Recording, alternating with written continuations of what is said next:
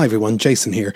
On May the 14th, Stephen and myself will be appearing with the one and only Mark Lewison at the Pavilion Theatre in Dunleary, Dublin. We're going to be celebrating 60 years of A Hard Day's Night, and we would love you to join us. For tickets, go to paviliontheatre.ie or nothingisrealpod.com. Millions of people have lost weight with personalized plans from Noom. Like Evan, who can't stand salads and still lost 50 pounds. Salads generally for most people are the easy button, right? For me, that wasn't an option. I never really was a salad guy. That's just not who I am. But Noom worked for me. Get your personalized plan today at Noom.com. Real Noom user compensated to provide their story. In 4 weeks, the typical Noom user can expect to lose 1 to 2 pounds per week. Individual results may vary.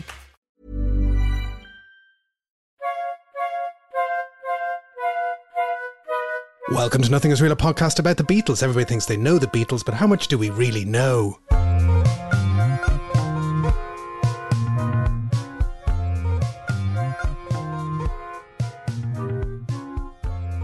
My name is Jason Carty. My name's Stephen Cockcroft. And we are live on tape from Dublin and Belfast. This is the third part of our look at Alan Klein. And I guess we're wondering, what is the story so far? Well, to bring people up to date, plucky New York City upstart Alan Klein has been playing the longest of long games, and having finally secured a meeting with John and Yoko in January 1969, has managed to breach the Fab Wall to take over their business affairs with Lee and John Eastman on retainer as Apple's attorneys at law, and also Paul McCartney's attorneys in law. But Alan wants see what I did there? But Alan wants all of this to be recognised by a signed contract by all four Beatles, which leads us, when we left off at the end of part 2, at the start of May 1969, trying to pursue a certain Paul McCartney. But before we get there, we should probably go somewhere else. It's what we do best. Well, it is, because in the last part we kind of talked about how Alan Klein and his amazing work at managing to secure the Beatles' freedom from NEMS for only twice as much as they wanted to buy it for, was also trying to arrange another business deal in the spring of 1969. And this is where we're going to have to talk about the behemoth that is Northern Songs. Northern Songs. And this is Northern Songs could be a whole podcast season on its own. Can we do a whole podcast season on its own about Northern Songs? I wouldn't mind. I'm here for that. So while Northern Songs is happening, the other question we have to ask ourselves is, Alan Klein is kind of beavering away, and he's not the only business person who's passing in and out the doors of Savile Row. He's not the only beaver in town. Well, no, he's perhaps the guy with the biggest attitude and the biggest. What would you say? He's got moxie, Stephen. Moxie. That's the word. Moxie. He's got the New York walk and the New York talk. Yes, and this is what grabs makes people impressed when he walks into the room. But who are the other potential people who are in the orbit at the time that perhaps could have been playing a role and who are playing a role in some parts? Yes, so there are other potential candidates. So we're going all the way back to Brian's death in August 1967. So there is a vacancy since August 1967. Clive Epstein has made it clear he's not stepping into that role, and I don't think the Beatles would have him. Stigwood is, fallen by the wayside. But there are other people still around. So the first person is really a chap called Harry Pinsker. And he was Brian Epstein's accountant from the olden days. And he sat on the board of directors with Apple. And his remit was really just to keep an eye on expenditure and stop the Beatles from overspending. And then John and Yoko appeared nude on the cover of Two Virgins. And is that right? He resigned in protest. Right. I have to say, I try not to deal with clients, in the nip. Myself. Exactly. Can you make it stand up in court? All those old jokes. He resigned, and then he sort of thought, this is probably not a good idea to have resigned. So he put a junior member of the firm in to carry out a detailed survey of the company books. This is a chap called Stephen Maltz. Mm-hmm. He wasn't afraid of John and Yoko's particulars. No. He got an eyeful of the books, and Maltz is interesting, or what he does is interesting, because it really sets the context for what the parlous state of Apple and the financial state of the Beatles. So he spent several weeks on the task, and then he writes a 5-page letter to each of the Beatles saying, it's not good. It's definitely not good, boys. And so in less than a year, Apple had spent £2 million that had been set aside as part of the sort of tax write-off, because we have to remember that's the whole point. That's the whole point. Was it was a tax write-off. So all of that money has been spent, plus another 400,000, which was the first instalment of their payment for sort of selling the Beatles, selling their own services to the company. In addition, each had overdrawn his partnership account. Paul most heavily, bear in mind, you kind of think this is going to be John and Yoko with all their hot air balloons and everything, but this was slightly earlier. Paul is £66,988 overdrawn, and each of them has an income tax liability of £600,000. So it's not good, Jason. It's not good. And this chap, Stephen Maltz, who I have to admit is not a name that was on the tip of my tongue, Maltz, if you want to Google the man.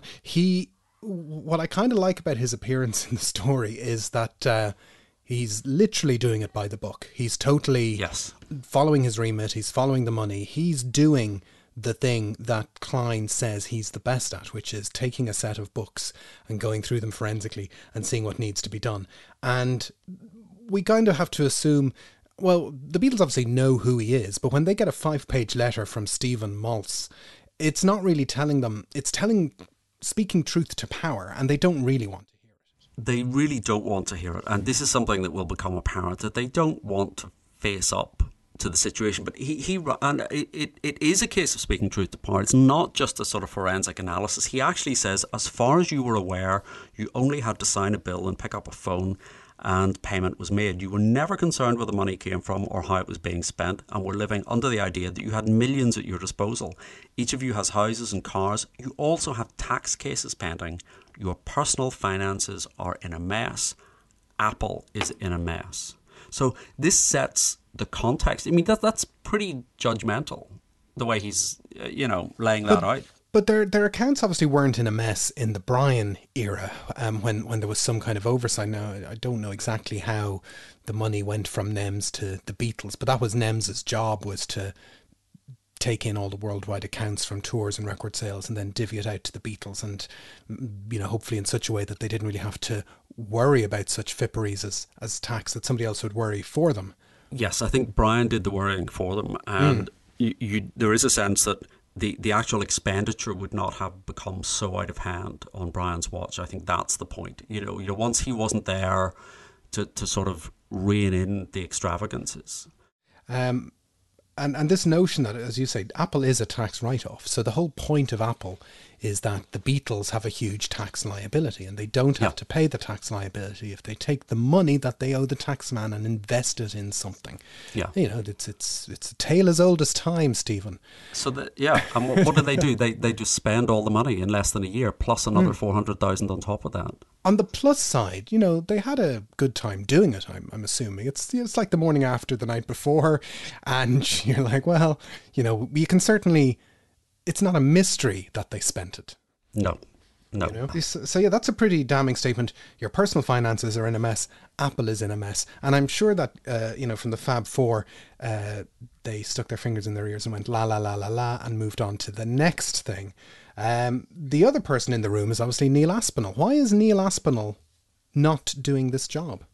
Well, you tend to forget that Neil was an accountant by trade, or at least by his training. His training was as an accountant, but he was effectively acting as a manager in all but name. But he technically still only their roadie, and it is the case that John did say to him, "Look, would you take this on? You can have the 20%."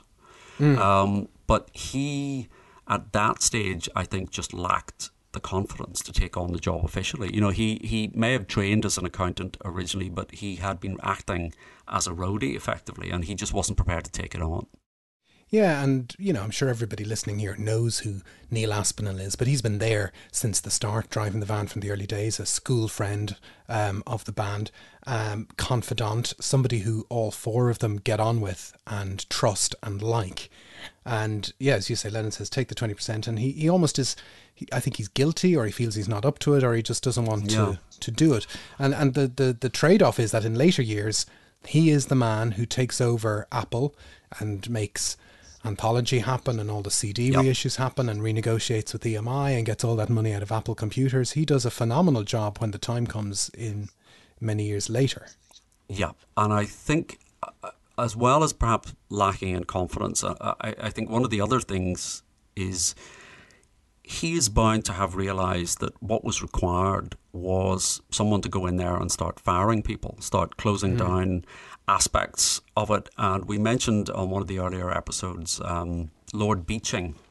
Speaking of closing things down. Yes, yes. Dr. Beeching, who had basically shut down the railways for the UK government, they approached him. That's a conversation you'd like to be a fly on the wall for John Lennon, talking to Lord Beeching. And John says, Paul had told me go and see Lord Beeching, so I went. I mean, I'm a good boy, man, and I saw Lord Beeching, and he was no help at all. Paul was in America getting Eastman, and I was interviewing all these so-called top people, and they were animals. Alan is a human being, the same way Brian was a human being. Beeching was basically, again, I think what's happening there is Beeching is saying you need to axe unproductive aspects of the business, get rid of Apple Electronics, Apple tailoring. Do we need a barber in the basement? Some people are querying the need to have a pantomime horse on staff. It's that kind of thing. I mean, Lord Beeching, he was, if memory serves, he was an industrial head. He came out of ICI, which is a petrochemical business that was one of the UK's main, global businesses in the 1960s. And the reason why he's remembered in British culture these days is this thing called the Beeching Report, which he put out in the early 60s, which closed down all these kind of end of branch lines in the UK railways, the effects of which are kind of still being felt today. And there was a second Beeching Report which wasn't enacted, but this isn't a railways podcast, Stephen, but people of a certain age in the UK, you say Lord Beeching and they sort of wince. This is true. And then they went to Sir Joseph Lockwood at EMI, and he said, why don't you go and have a word with Lord Poole? Lord Poole being the Queen's financial advisor. And Paul went to see him, and supposedly in that conversation, Lord Poole took his tie off to create a relaxed, informal atmosphere. And Sir Joseph Lockwood said Lord Poole offered to sort the Beatles out, and what was more, he offered to do it for nothing, but they just never followed up on it. Strange. Oh, Paul. And so Alan Klein prevails, so to speak. Yes.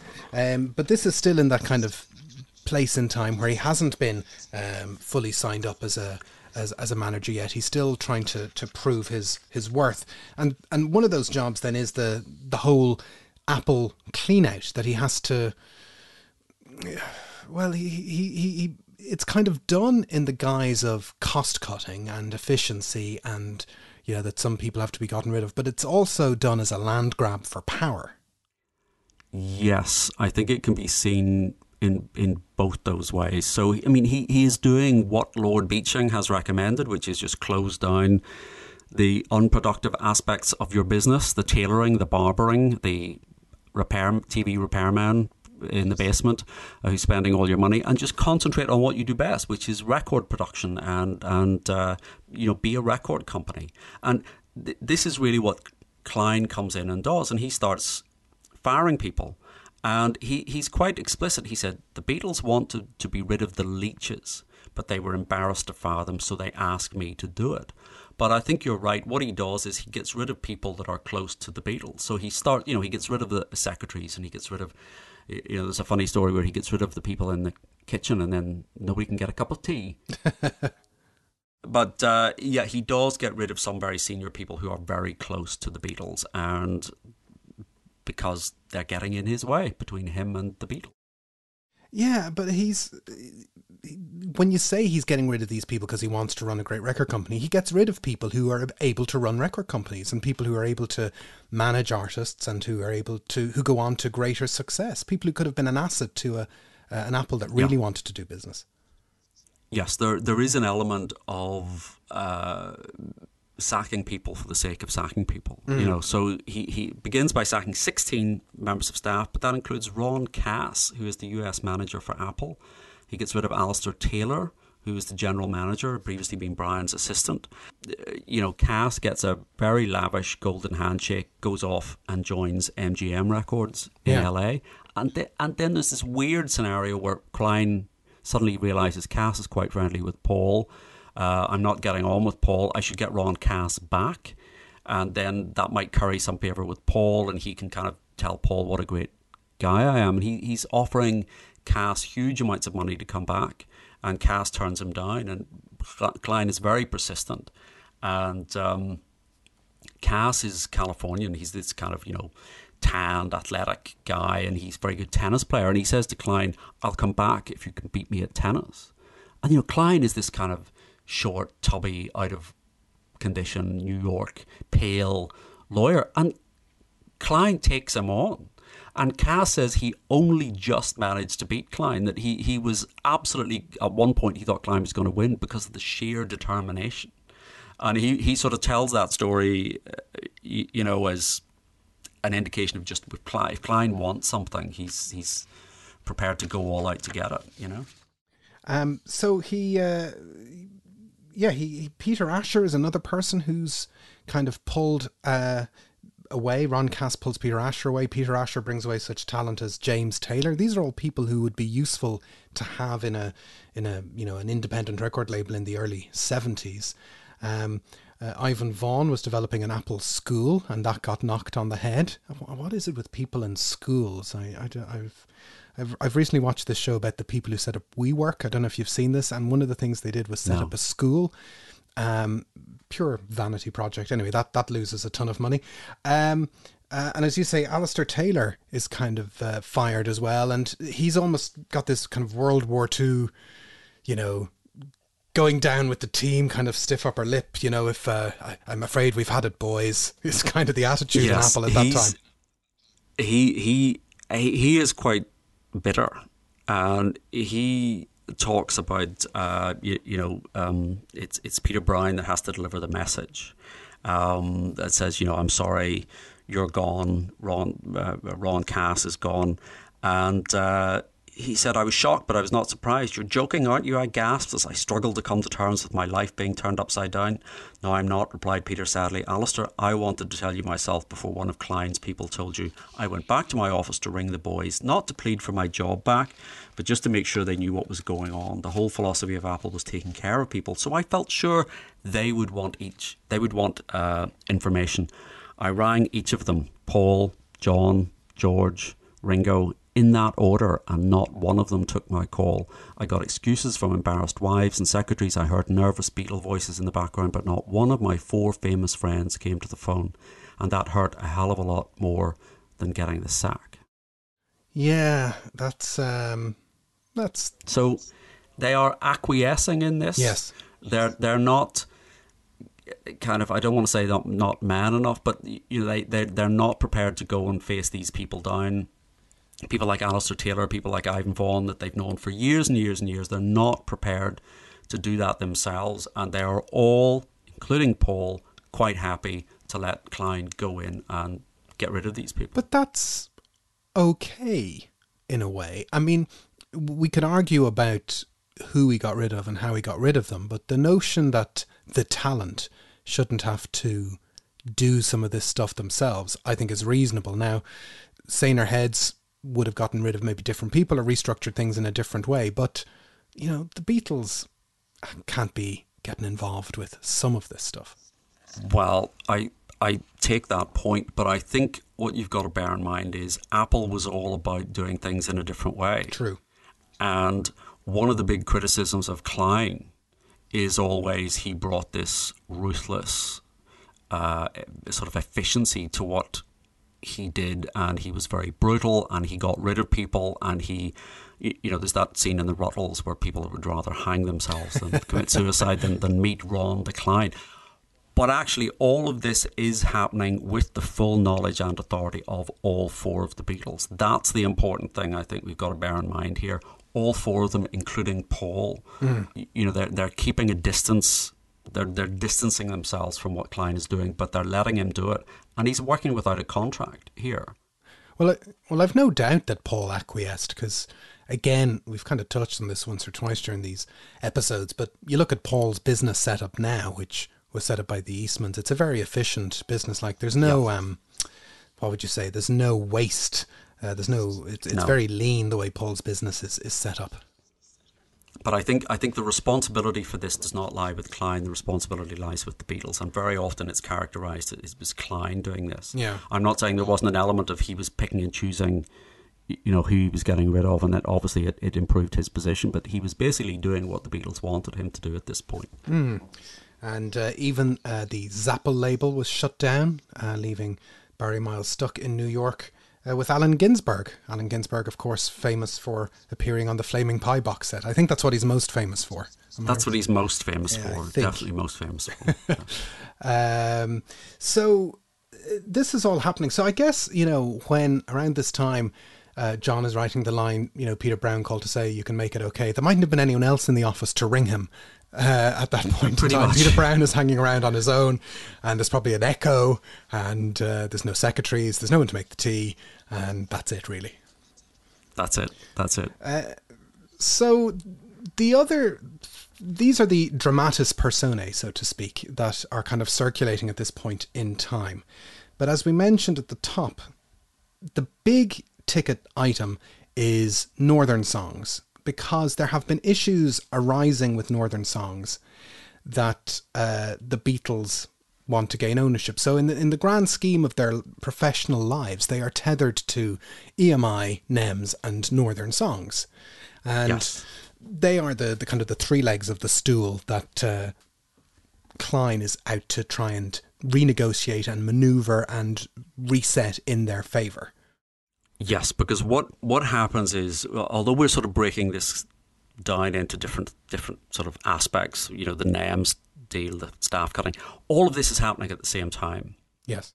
And it's also, we should say, it's happening at the same time as a group who are trying to record records, put out singles, sit on a load of get back footage and figure out what to do with it. They're still trying to function as a group, and they are, in the spring of 69, putting out the Get Back single, putting out the Ballad of John Yoka single. There's all that nuts and bolts is happening as well.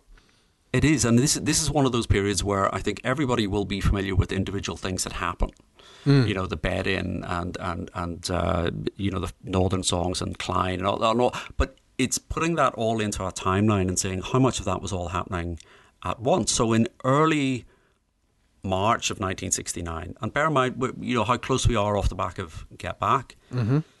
Klein has arrived, NEMS is happening, and then suddenly in early March, Northern Songs comes into play because Dick James and his partner Charles Silver decide to sell their shares in Northern Songs. Now, this is the point at which we're probably going to have to give them 5 or 10 minutes to go and get a pen, piece of paper, a pencil, get some red thread and some drawing pins in order to connect things. And a large cork board. All of this. Yes. So by way of background, I'm just going to give you 20, 30 minutes of background on Northern Songs. So Northern Songs was the publishing company that was created in 1963 by Dick James. Dick James appears in Get Back, and a wonderful moment. It is a wonderful, wonderful moment, and I think it was at that point that I realised how accurate Barry Cryer's impersonation of Dick Jaws, the music publisher of No Fixed Talent, in the Ruttles, actually was. But so we know he was a singer in the past. He sang the theme tune for Robin Hood. Robin Hood, running through the glen. Thank you. It's like having Dick James in the room, and that was produced by George Martin. Once again, there you go. It's all connected. It's all connected. So anyway, he sets up. Isn't that the song with an arrow on it? It is the song with an arrow. That's a fun fact. It was a hit single in 1956, and it has a sound of an arrow in flight. And George Martin actually got an archer to come into Studio 2 and fire arrows past a series of microphones to get the right sound. But realised pretty quickly it didn't work, and in the end he used the slowed down sound of a ruler being sort of twanged against the desk. We've all done that. Did you have that? Yes, we should yes, use yes. insert sound effect at this moment. And who else shot bows and arrows around the studio? Well, Paul. Well, yeah, it is Paul.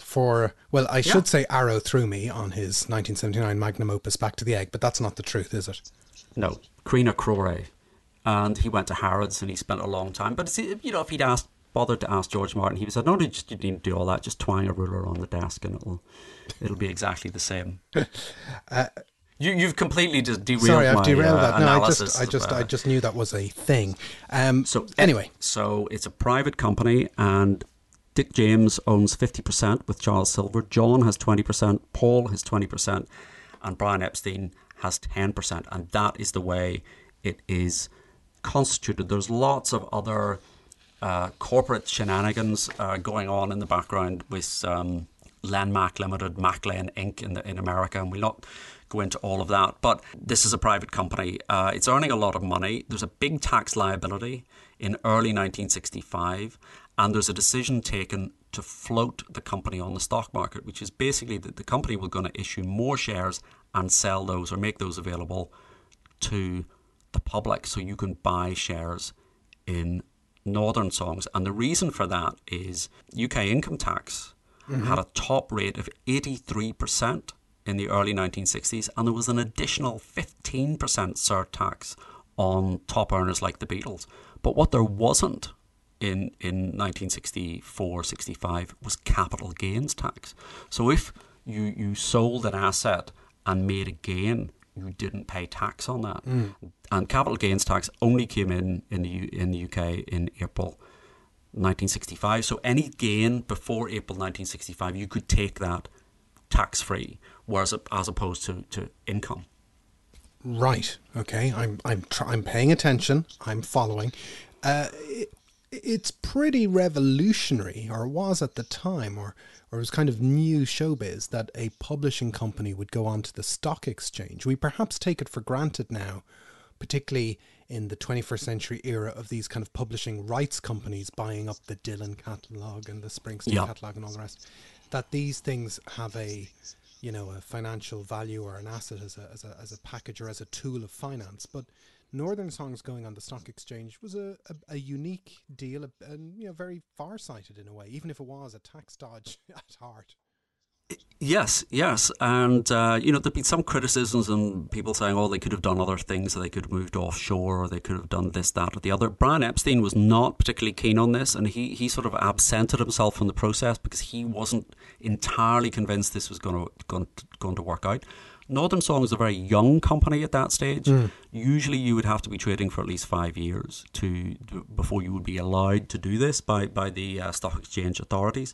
You were saying you were paying attention when I was outlining all of that. I think you're probably paying more attention than the Beatles, because the decision was taken in February 1965 and only John Lennon was present. I mean, you think he'd be the least kind of interested in this. But essentially what they do is they issue 5 million shares, of which 1.25 million were made available to the public. And the minimum buy was 200 shares at a time, and they were valued at 39p. That's amazing.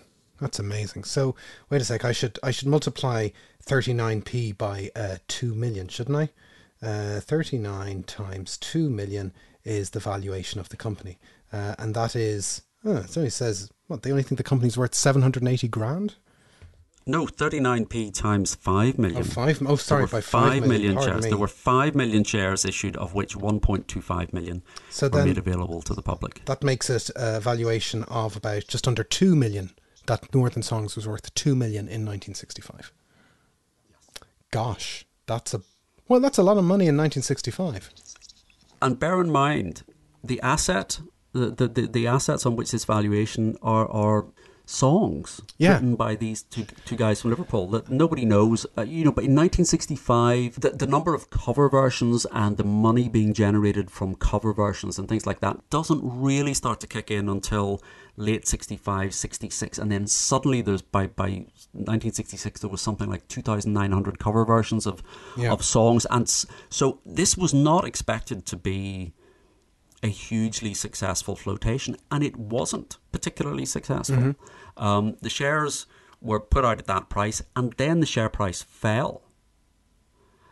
But then it started to go back up again. And in that sort of interregnum, when the share price fell, various other people connected with the Beatles were buying up the shares. There's a chap called Isherwood who was involved in this, and he was saying, he had some money lying around for clients, and he was investing in this because no one was sure whether Northern Songs, is this going to be a long-term, it's easy for us to say now, as you say, in the context of people paying millions for shares, or we know what happened, we know the Beatles are still around 50 years, 60 years later. No one knew if this was going to... But even at the time, there's a book by Clinton Halen called One for the Money, which is kind of a history of music publishing. Music publishing is still generally new at this point. It's a turn of the 20th century type of business exercise, and you can get phenomenally very philosophical about it and say, well, how can anyone actually own a song? That's how many of the early kind of blues and traditional copyrights were signed up, because, similarly to how can you possibly own land, people didn't realise that there was an intrinsic value in some of these songs. And so as a business, publishing is about, 70 years old, I suppose, at that point. It comes on with the recorded song, but most of the money is made from sheet music sales, and the Beatles are kind of representing a different type of publishing through cover versions and electronic recordings that isn't really to do with the early phases of music publishing. So it is a new world, but if you're farsighted enough, you can kind of see that that's where the money is going to be. This is it. I mean, it's sort of famously, it was Paul said, he didn't realize you could own songs whenever they were writing songs. Yeah. But this nets Paul and John £94,270 each, tax free, which I should have done the conversion, but in 1965 that was checks notes, a lot of money. Well, the thing I would say is, there's 5 million shares, 1.25 million go available to the public. That leaves 3.75 million shares, and split up by the percentages.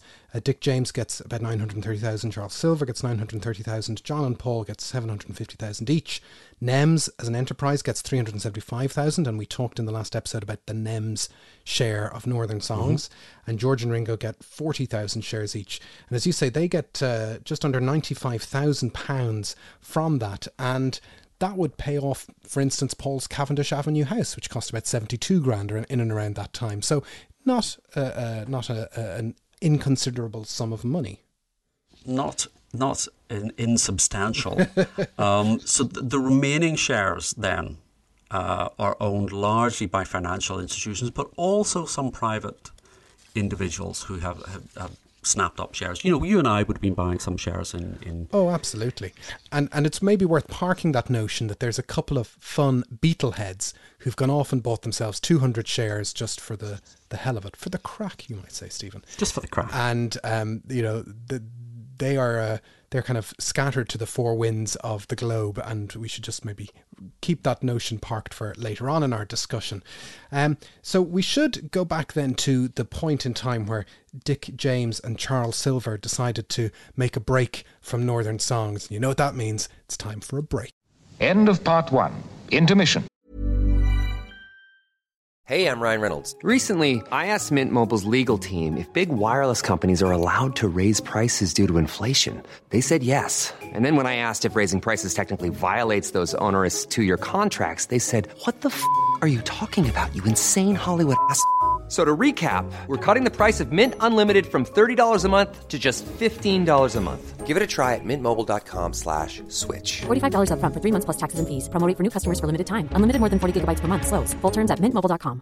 If you're struggling to lose weight, you've probably heard about weight loss medications like Wegovy or Zepbound, and you might be wondering if they're right for you.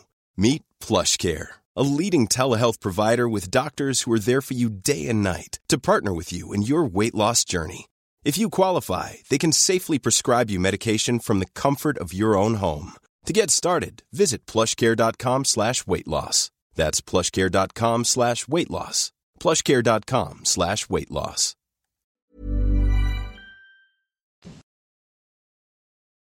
End of intermission. Part 2. Welcome back. So it is the 28th of March 1969. Dick James and Charles Silver, the owners, main owners of shares in Northern Songs, decide that it's time to sell up and go home. And it's a bit of a free-for-all. There is no agreement in place that says somebody gets first refusal or anybody, is allowed to make a bid before anybody else. This is a big problem, and it's difficult to see why there wasn't a shareholders agreement between all of the parties that basically said if one person wants to sell, they have to offer the shares to their co-shareholders, that right of first refusal. And, again, I think when the company is set up back in 1963, there is a naivety there. Somebody should have been looking out for the Beatles. Brian was obviously slightly out of his depth. What I would say is this is the type of publishing contract that Dick James had with the Beatles, that Elton John had with Dick James, and he would subsequently get his contract voided by the courts, just for that very reason, that there was no independent advice. But yeah, I mean, any lawyer worth his salt in 1963 or today would be saying there needs to be a shareholders agreement and a right of first refusal. The question arises, why did Dick James decide to sell? He was making money. The White Album was bringing in the cash. He was making money. So why did he decide to sell? Well, we see Dick James, as you saying, get back, and he looks like he's travelled from a portal from 5 years earlier just to visit them in Twickenham, and he might have a sense of what the group is like at that point in time and what the vibe is like in Twickenham, but he might sort of feel, this is, he might have gotten a sense, well, this is end days and the gravy train has to end somewhere, and he didn't have the far-sightedness to go along with it. But maybe he was just trying to avoid Alan Klein and just get out of Dodge before Klein came after him. This is very true. So I think, he also knew that the relations between Paul and John weren't great. He would not have, in the same way as Harold Pinsker stepped aside when John took his clothes off. The Beatles are behaving very strangely.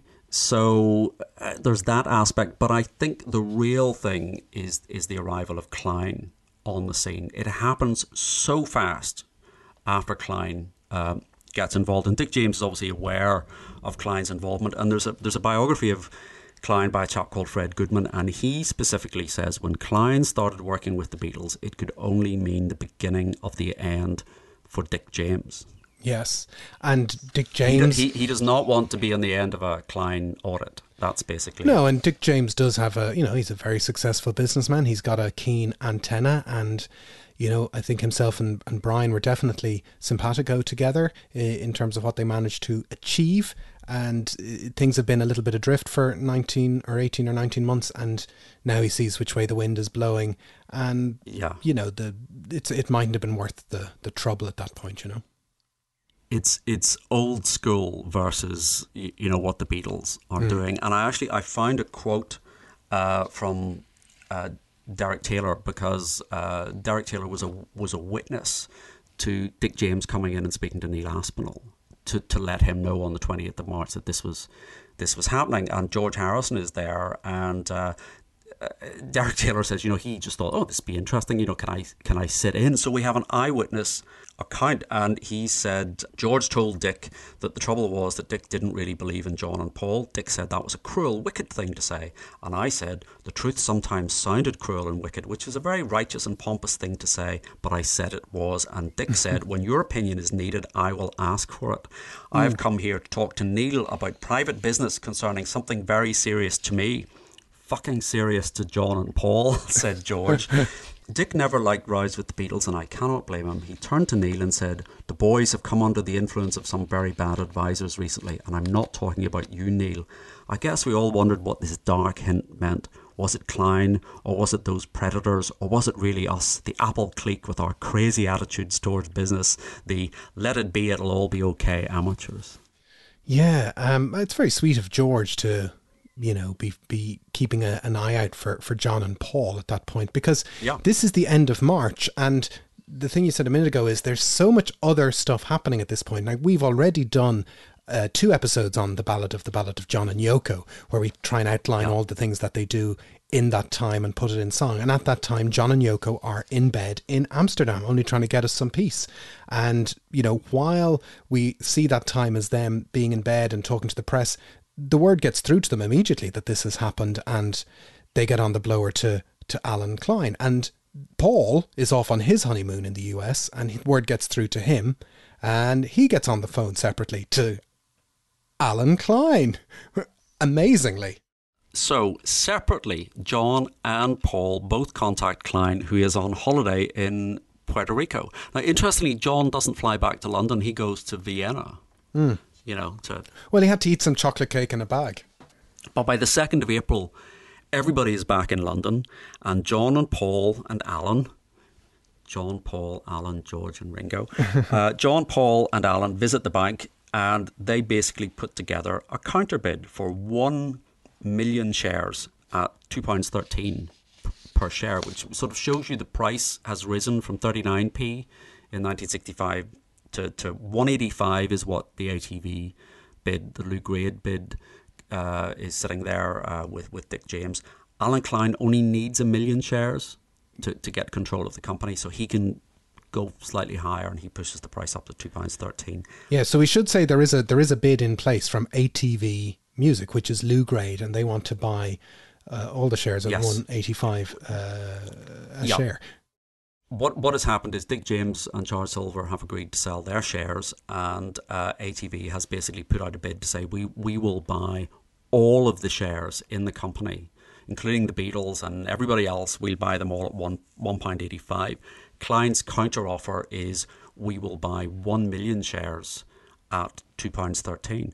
And on that same day, Dick James goes to Paul's house at Cavendish Avenue and meets with John, Paul and Klein. And he is, by all accounts, completely unrepentant. It's just business. This is a nice little earner for you guys. Sell your shares. You'll still have your income from the shares. So we should point out at this stage, losing the shares and losing the company doesn't mean they lose the income from the songs. So the song income is being split 50-50 between Northern Songs and on the one hand and John and Paul on the other. Yes, they get a songwriter. So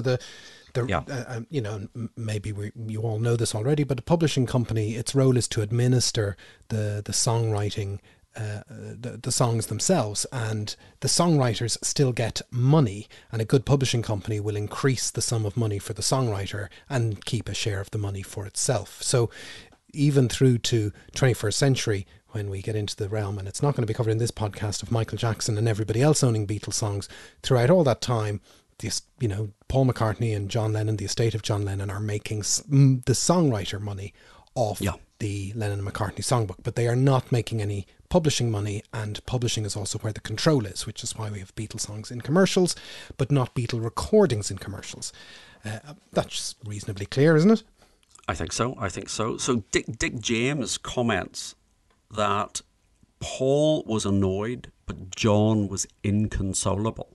Yeah. And again, I think that's an interesting distinction.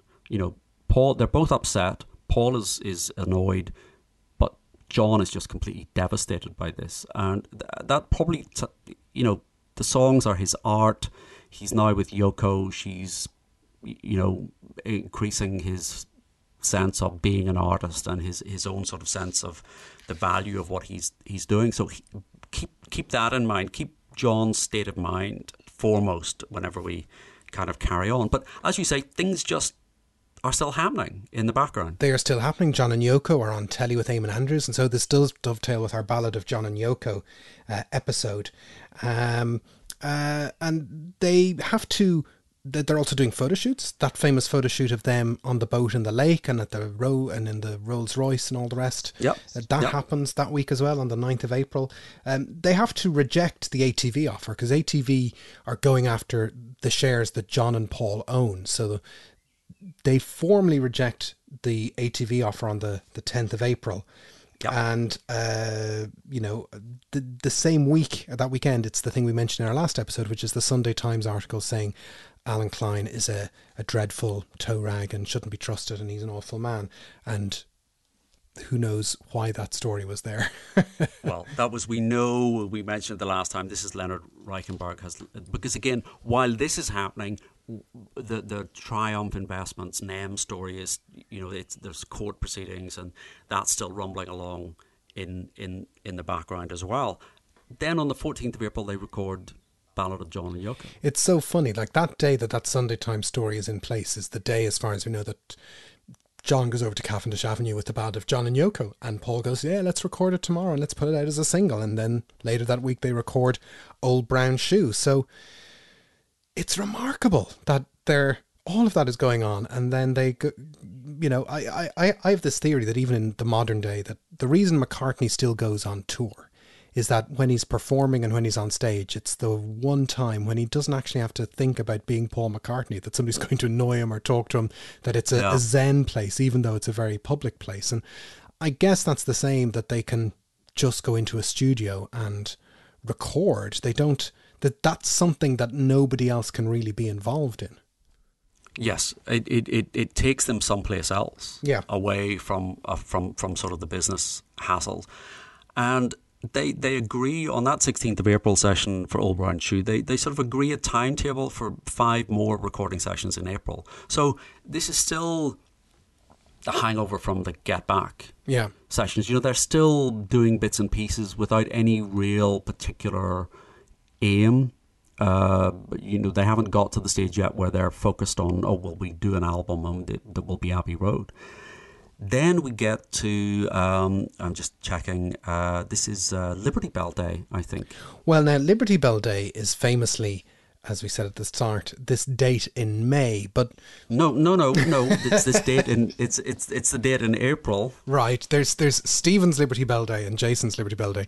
So, If you don't know what we're talking about, Paul McCartney often refers to the day that Alan Klein forced his name on the signature as the day there was a crack in the Liberty Bell, that there was a crack in the Beatles because it had reached that point, and that's the date at the start of May where we started. But actually, heaven forbid you should be a contrarian, Stephen.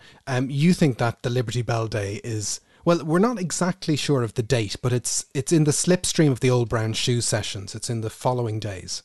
Yes, I think it must be the 17th.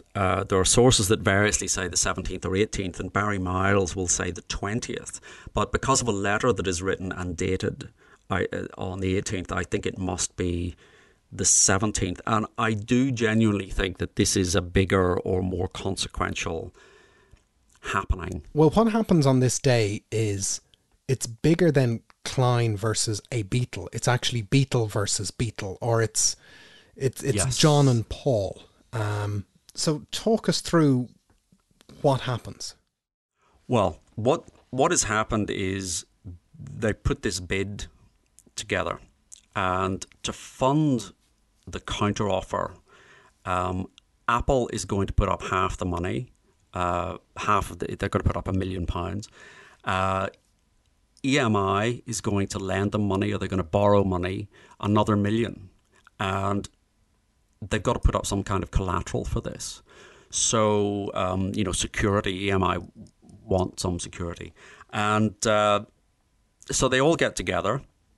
All the Beatles are there. Peter Brown is there. And they start totting up.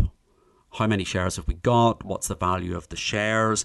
And then we're going to put these shares up for collateral. And Paul, in the course of this, it comes out that he's saying, I'm not going to put my shares up. I'm not going to put them up for collateral. They're not available. So you needn't bother including my shares in this total. Now, this makes no sense to me whatsoever. Mm-hmm. This is the deal. They've all come together to do this.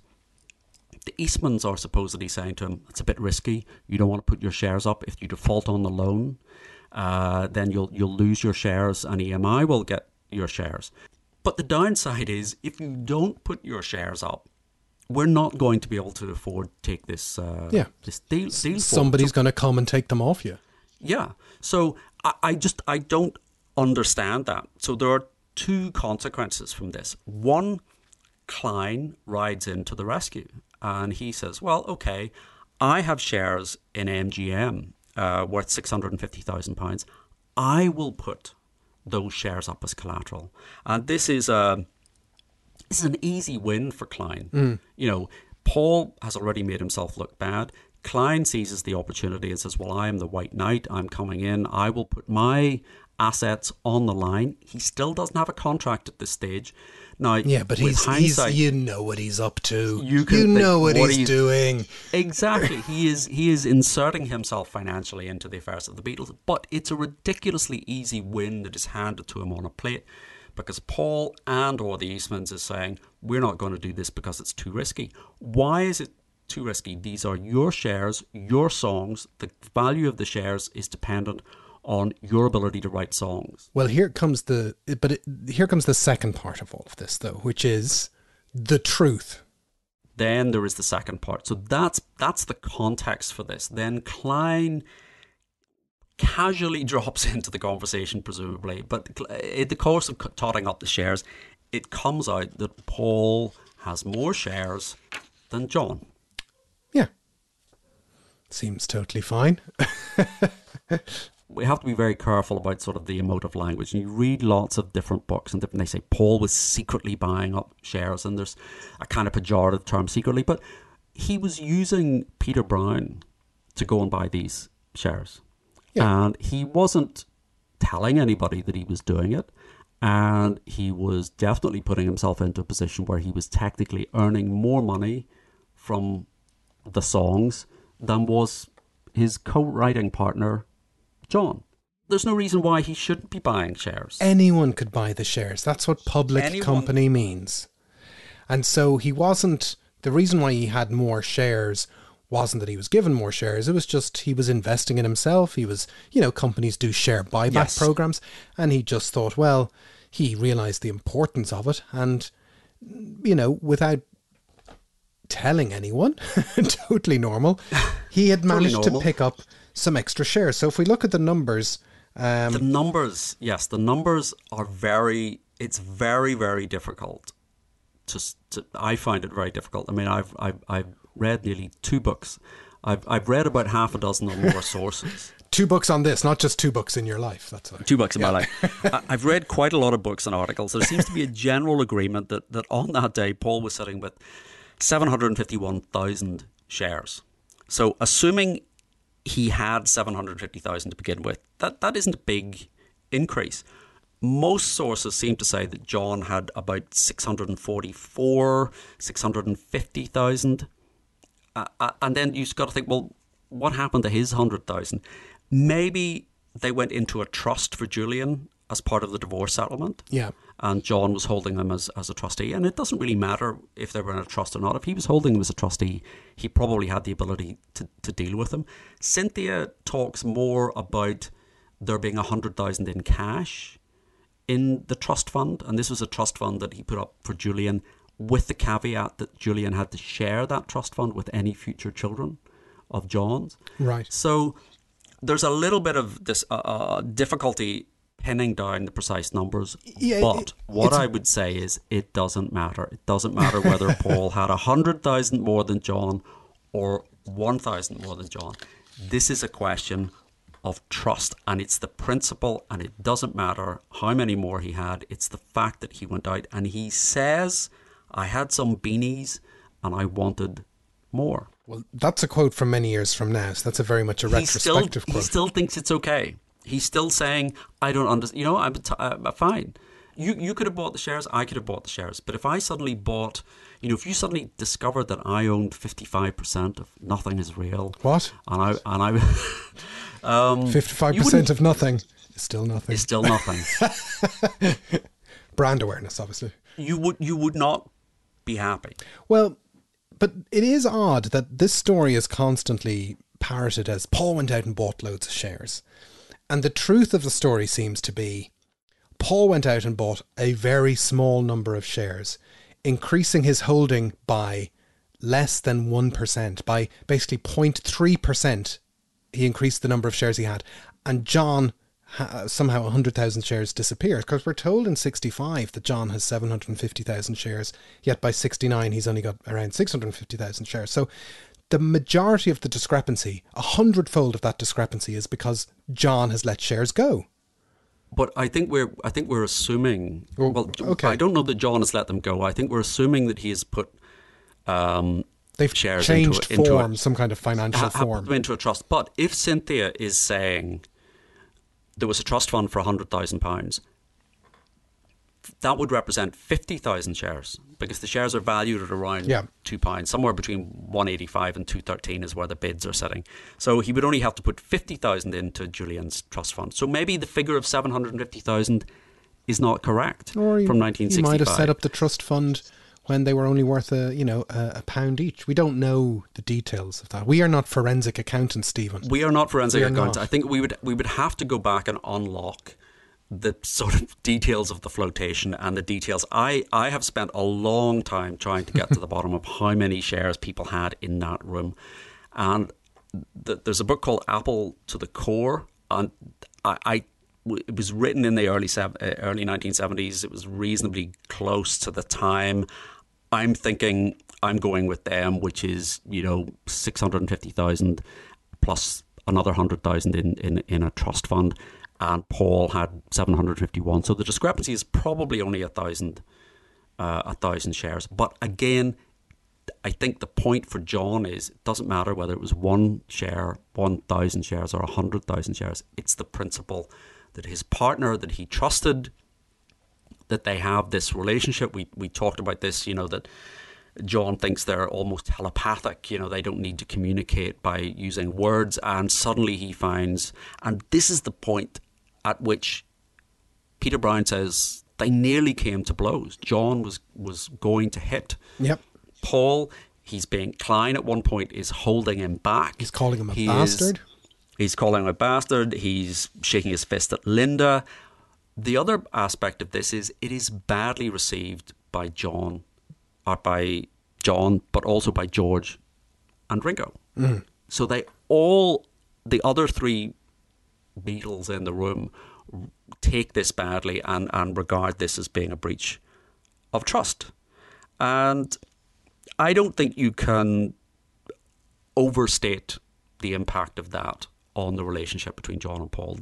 And Ken McNabb, who wrote a very good book, and in the end, he says this was the day the trust died between John Lennon and Paul McCartney. So I'm calling this meeting as Liberty Bell Day. This is when the trust leaves.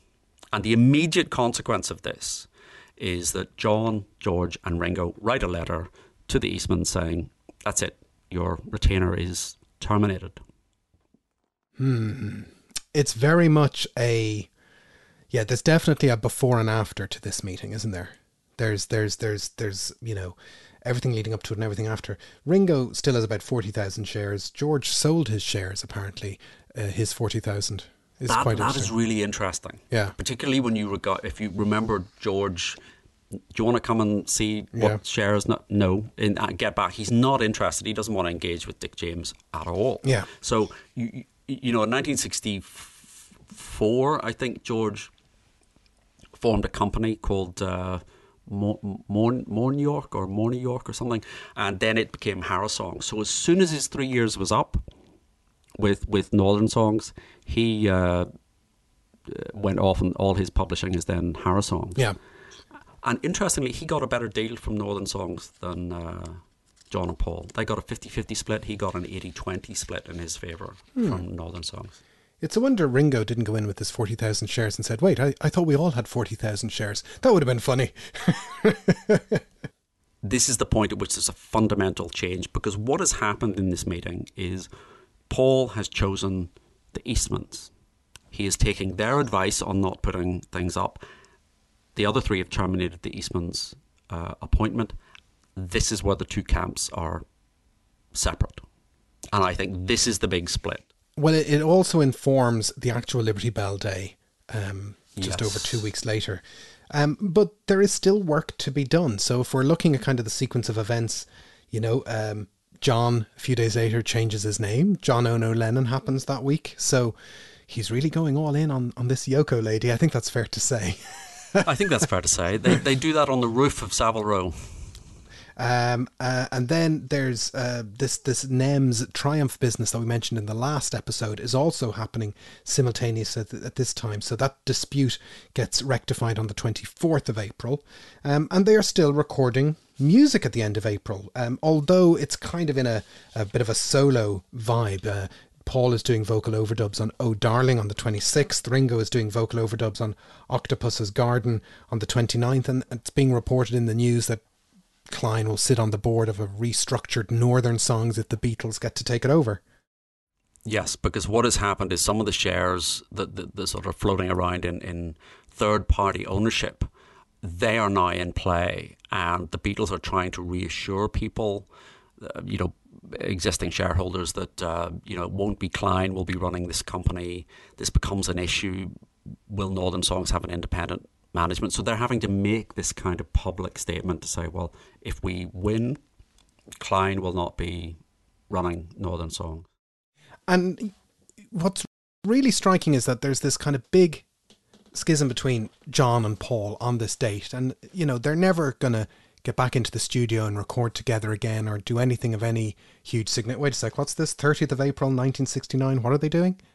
This is their recording, You Know My Name, Look Up the Number. So 12 days after the big row. So, we did an entire episode on this. And honestly, if I sit down and think about this, I actually do get quite emotional about this. I think this it's a kind of jokey throwaway song. But when you know the background and you know the context, and we said it on that episode, but they are the two of them standing around a microphone trying to reach back into that, trying to recapture that teenage listening to the Goons, that kind of relationship that they had, and it's just out of reach. And I think it's completely understandable that Paul says this is, in the Sessions book, that this is his favourite song.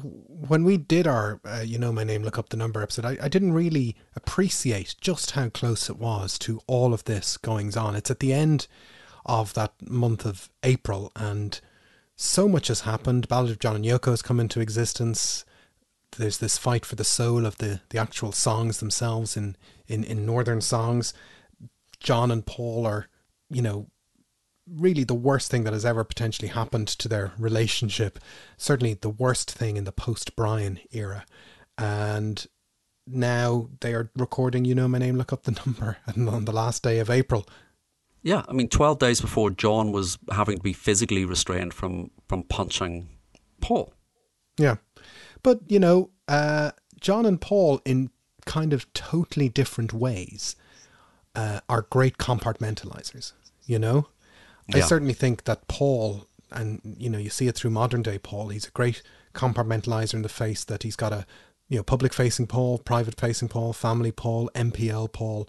He can really tie up all these things and just, do them all separately and independently. And in a different way, John is also maybe, without going to amateur psychologist, but a bit of an emotional compartmentalizer. He's able to be angry, and then when the anger is over, he's able to go do something else, and able to be loving and able to be kind of clear and forthright. And, he kind of has this thing where the anger is an honesty, but you just have to be honest to your feelings in the moment. And that's another form of compartmentalization. So there's a way that suits the two of them, that suits each other for them to be that way. And John consoled himself by buying Tittenhurst. Well, the madness still continues, because we're trying to... No need to stop spending. We're trying to work towards the 9th of May, which is this kind of Liberty Bell Day. But the first week in May is still bonkers. So they record Something, just a little ditty called Something. Yep. And John and Yoko buy Tittenhurst, and the Get Back single comes out. So John and Yoko, they buy Tittenhurst, and... yeah, that's a wise financial move. It's great because then they start putting their illegal lake in and Yes. refurbing it. Because if you remember that we mentioned, I think, on the Hey Jude LP special Acast Plus bonus episode, which everybody should be subscribing to, they don't move in until mid-August. So they have to spend more money getting it ready to move into because, I don't know about you, but if I buy a house, I never move in until I've built an illegal lake. Well, I think, yes. So it's a busy first week. I think I said Get Back single was released. It actually hits the top of the charts at the start of May. It's number one. It comes out earlier in April. But there's still, and the presses are being reared up for the bad of John and Yoko. And they're working on You Never Give Me Your Number at Olympic Studio. So they're still able to keep their calendars in order, get together when they need to get together. But You Never Give Me Your Money, to actually realise that it's being recorded on the 6th of May is a bit poignant considering now the surrounding time. Yeah, and Paul makes the point, this is about Klein. He says in Many Years From Now, this was me directly lambasting Alan Klein's attitude to us. No money, just funny paper, all promises and it never works out. It's basically a song about no faith in the person that found its way into the medley on Abbey Road. John saw the humour in it. I'll bet. Is it a funny song? It's certainly poignant. I've never really, obviously, we all love the Abbey Road medley and it's a lovely melodic song, but it's, it is kind of tragic, to think that that's where he was at. And that's that's how it comes out in him. Yeah, and he says the same thing about Carry That Weight, that it's just that the burden of all of these things were sort of getting to him, that he tries to be upbeat. He's an upbeat kind of person, but there's sometimes you can't. And that it is a very kind of wistful song. And it's, he says, it's about me directly lambasting Alan Klein. He's not lambasting anybody. It's a very, maybe I'm projecting, but it's more regretful than anger. It's not that he's lambasting anybody. It's regret, or at least that's in the context of the medley. I think that's what comes that's across. How it feels.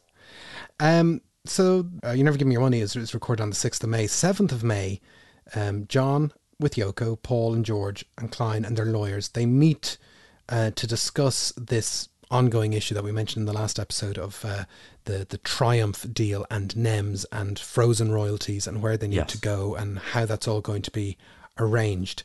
And Ringo then arrives after lunch, good old Ringo, and Klein leaves the room, and the four of them are together and they're discussing the details or the terms of Klein's appointment. And Pete Doggett has documented that no one's querying Klein's appointment, but Paul is being Paul about it, and it's still this issue of Klein wants something signed.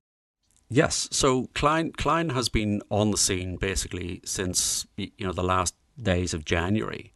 He has been involved in the NEMS situation. He's squiring them through the Northern Songs litigation, and bear in mind that independently Paul and John each ring Klein, who's working without a contract. The Beatles are then in the room discussing this. Their lawyers are present in the room, so it's not just the four of them and Yoko. It's the four of them, Yoko, and their lawyers. Pete Doggett, as you say, is making the point. No one is saying we're not appointing Klein.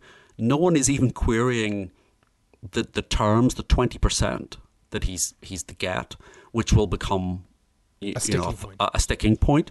But this is not being queried. So Paul has brought his own lawyer along, and but this is not being queried. They're just hammering out the details of the contract.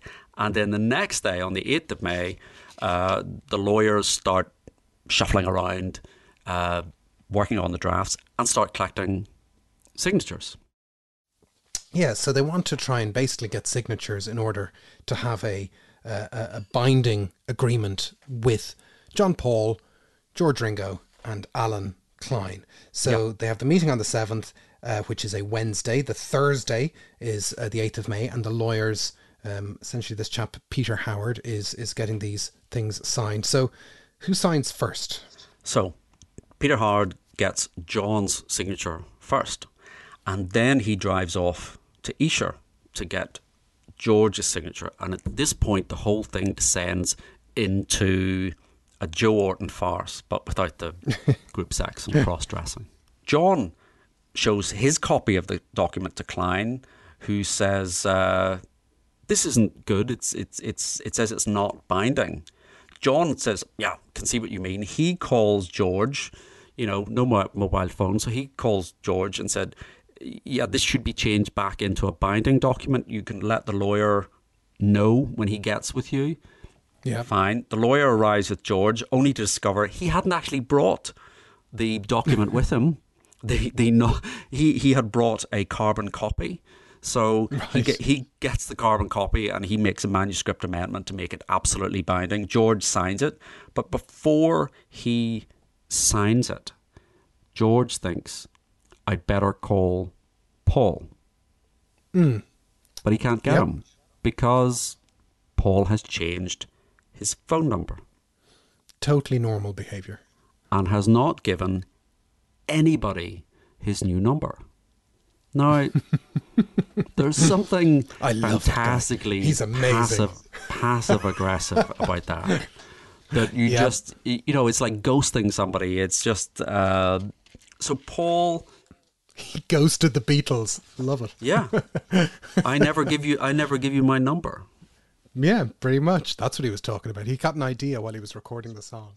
So George tries to let Paul know that this is happening, but can't get him. So then George signs it, the carbon, with handwritten amendments. The lawyer drives to Ringo, who signs it. The lawyer then goes back to John to get him to re-sign the actual carbon. So there are now 3 signatures on a carbon copy that has had manuscript amendments to it.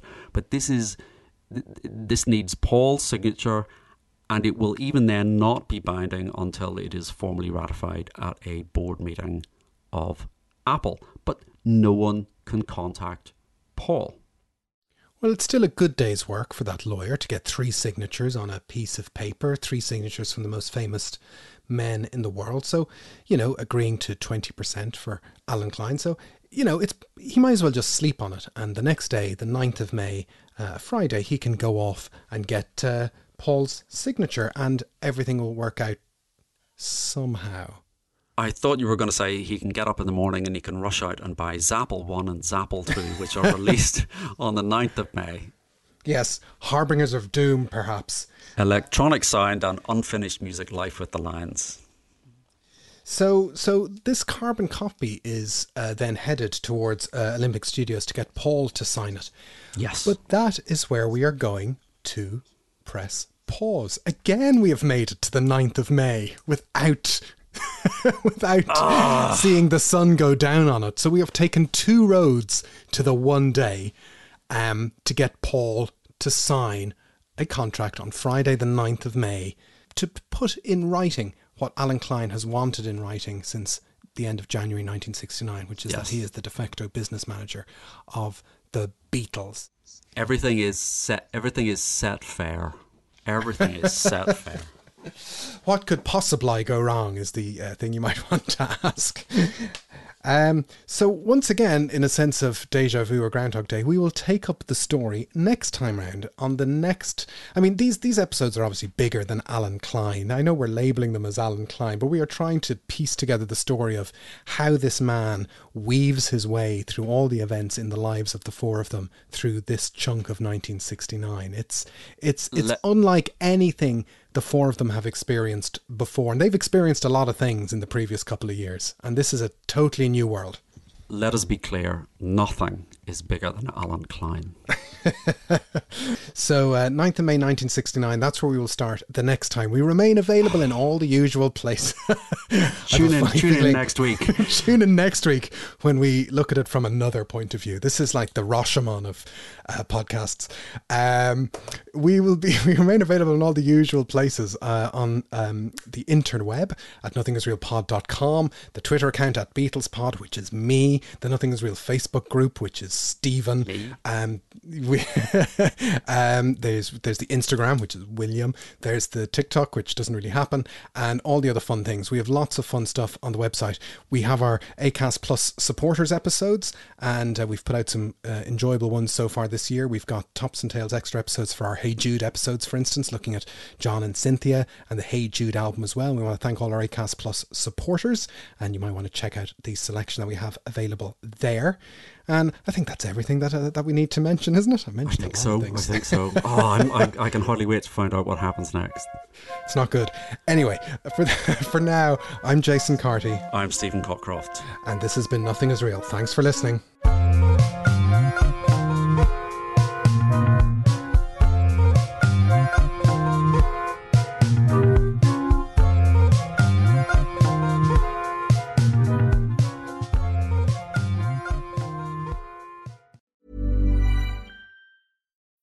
When you need mealtime inspiration, it's worth shopping Kroger, where you'll find over 30,000 mouth-watering choices that excite your inner foodie. And no matter what tasty choice you make, you'll enjoy our everyday low prices, plus extra ways to save, like digital coupons worth over $600 each week. You can also save up to $1 off per gallon at the pump with fuel points. More savings and more inspiring flavors make shopping Kroger worth it every time. Kroger, fresh for everyone. Fuel restrictions apply. Thanks for listening to Nothing Is Real. We hope you enjoyed today's episode, and if you did, why not become a member? You'll get access to ad-free content, bonus episodes, and so much more. Follow the link in the show notes, sign up on Acast Plus, or visit our website, nothingisrealpod.com.